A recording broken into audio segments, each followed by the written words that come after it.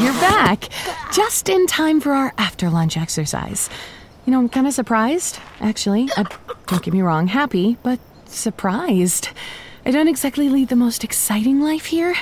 I've spent the last hour trying to convince Zombie Me to open an old magazine we found and just stay still with the page in view. Long enough for me to read something, anyway. I'd take an index page at this point. Of course, we had other really cool plans, though. Like trying to reach that same deflated red balloon that's been hanging from a telephone pole on Garside Avenue for, I don't know, maybe the last 12 years or so?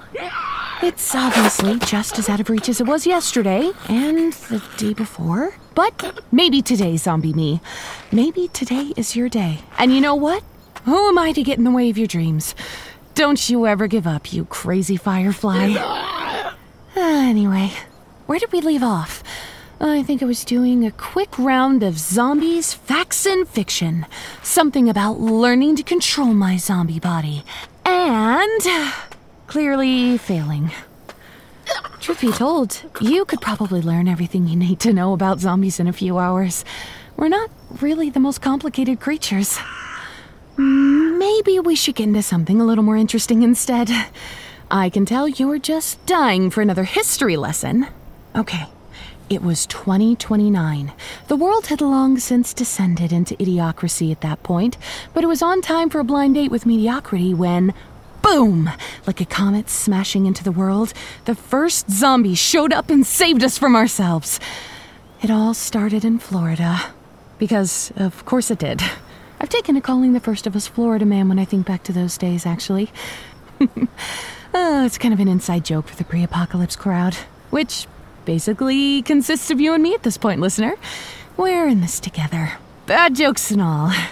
Anyway, the zombie mob that picked me up was in Ohio.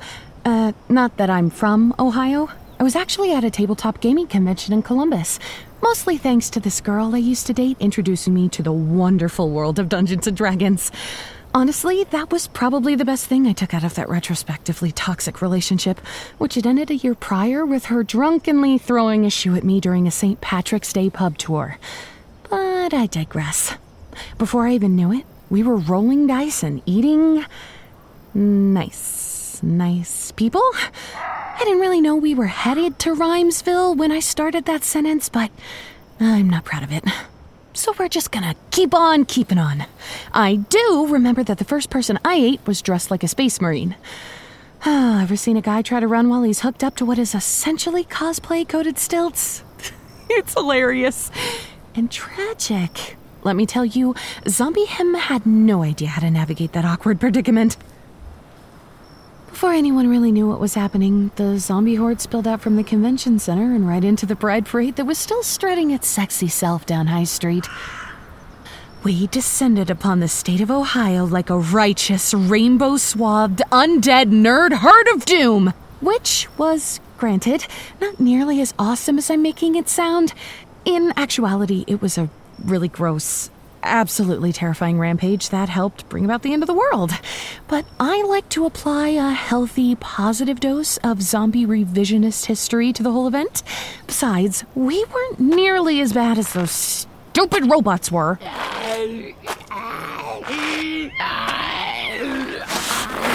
Oh, cheese and rice. This never works. Zombies are terrible at climbing, and mostly only do so by swarming over one another, which is kind of hard to do when you're the last one left. Zombie Me doesn't get that, though, so she'll kind of scurry at the base of the pool for a while until something else catches her attention, which I guess actually gives us time to talk about the robots. As a zombie, I really have no idea how the whole thing started. All I actually know is that they are super effective at what they do. From what I can tell, they seem to have turf, like some kind of lame gang that only has one purpose aside from taking up space, if that purpose were to incinerate everyone that comes near them. The first time our horde stumbled into them was actually the last time. As grim as that sounds. I'm sure you're not going to exactly feel sorry for a swarm of flesh-eating monsters, but it was really kind of sad. We had just rampaged through town and picked up a bunch of new friends. Things were looking great. Until, well, just as we were leaving, we heard a really loud noise. It was sort of like something in between a car horn and a fire alarm. It's really kind of hard to explain what they sound like, but the important thing is we really liked it. And when we really like something, well, you remember, we try to eat it. So naturally, we wanted to eat the noise. And just like that, we were charging over one another at full speed towards the sound. At some point, I started hearing this repetitive popping noise. You know, that same sort of noise you hear coming out of those little electric coil traps they have for flies. By the time I got to the front of the pack, there was like this invisible line or something, and every time one of us crossed over it, they just got zapped, like a fly. And then there it was. All of my friends were just gone. Except for me. I don't know why she stopped. Zombie me, that is.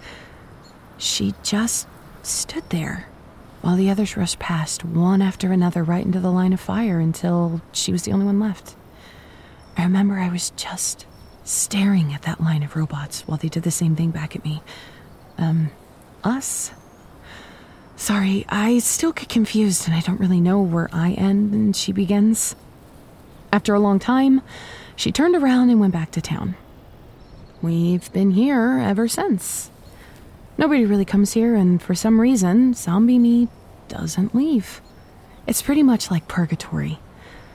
I don't really think that she's sad or even remembers what happened. Not really, but it is weird, I have to admit. I don't know. Maybe she's just waiting for something? Like new friends she doesn't know are never coming? Maybe she just can't get over what happened. Whatever it is, we haven't been able to move on. Wow, that all sounds pretty lonely, doesn't it? I mean, I guess it, kind of is. I honestly try not to think about that or how I ever considered all of those zombies friends or family or whatever. Zombie psychology at work, I guess. I suddenly don't really feel up for talking right now. If that's okay, we'll talk again soon. As long as you promise to come back. I mean, please come back. For what it's worth, I really miss talking to people.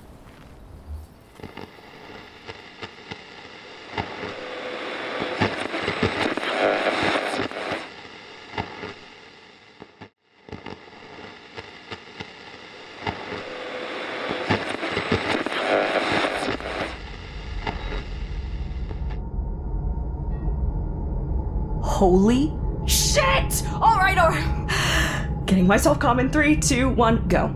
Only reporting this because we're required to catalog irregular stops and scavenging expeditions under Code 513 of the Great Road Book. That, and because I kind of want to brag right now. Why, you might ask? Well, because I just stumbled on a fucking gold mine. No, not an actual gold mine, mind you. Who gives a shit about that? No, better. It's a comic store! Oh, so, get this.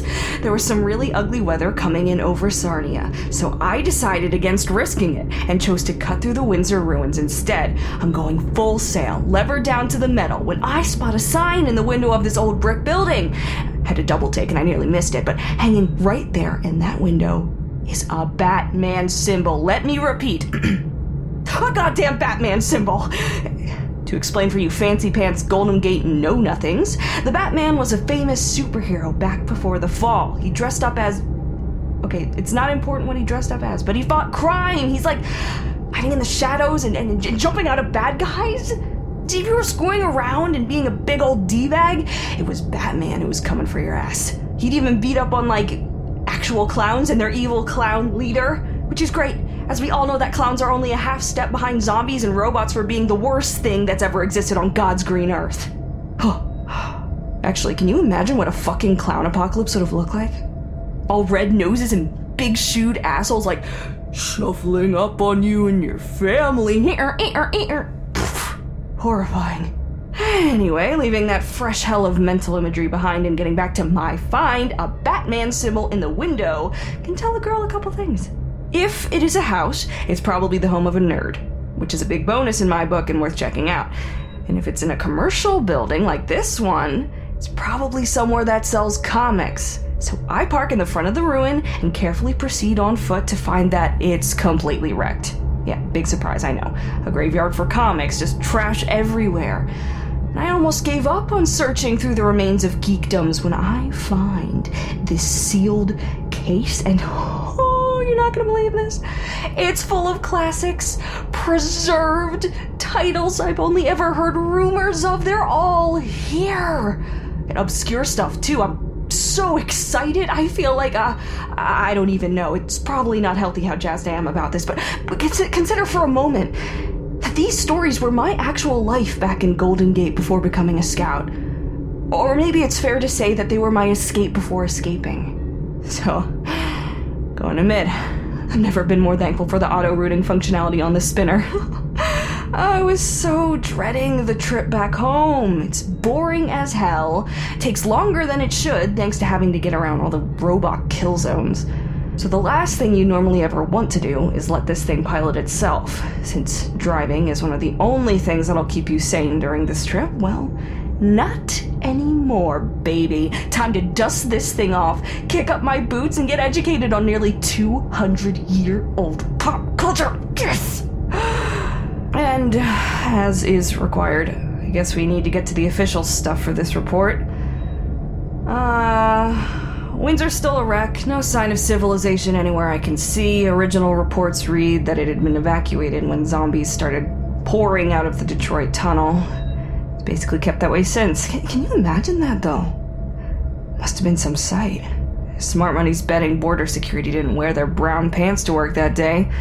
Because I think that this was just before we started dropping robots on the Horde problem? I can't be sure exactly. I get a little dusty on East Coast pre-fall history, especially when everything reads like it's copied off the same generic devastation template.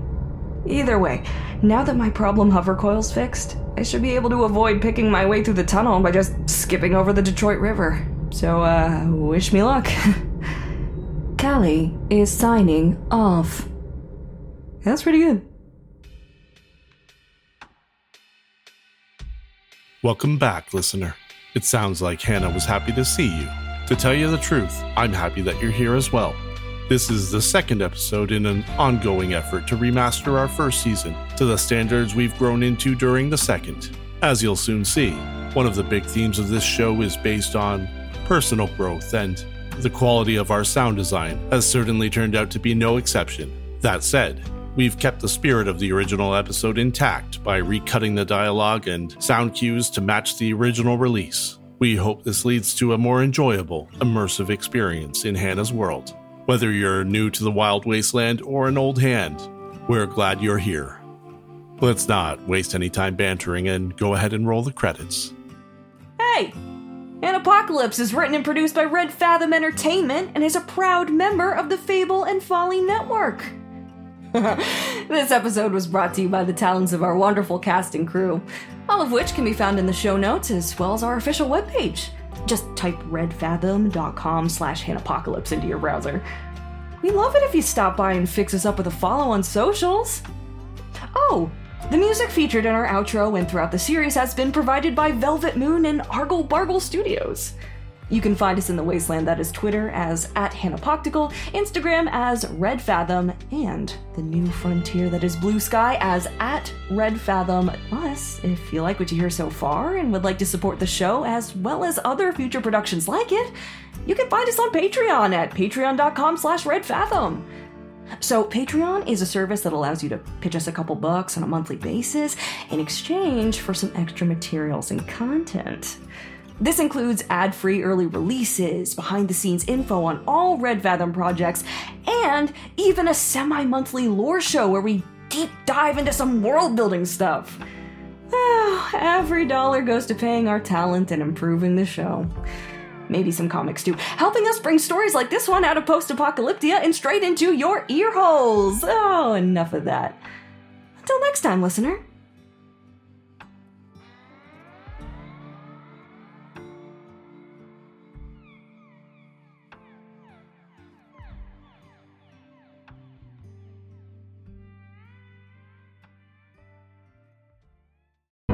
the Fable and Folly Network, where fiction producers flourish. Sure I can't get you a drink? They'd had a moment, hadn't they? That afternoon when Garrett had smiled just like this, warm-eyed and amused in a way that made Tony want another cigarette, but also want to step forward and... Hey, Kate, what are you writing? New text post on Thursday, May 21st.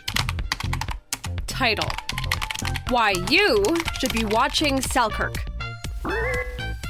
So, Selkirk fandom. Who wants to read my 5,000-word essay, Garrett Last Name, Secret Werewolf? I'm Kate, by the way. They kissed? I think I lucked out when I found Selkirk. Because if I'd loved something else, I would have made friends, and I would have been able to read a ton of great stories. But this way, I met you.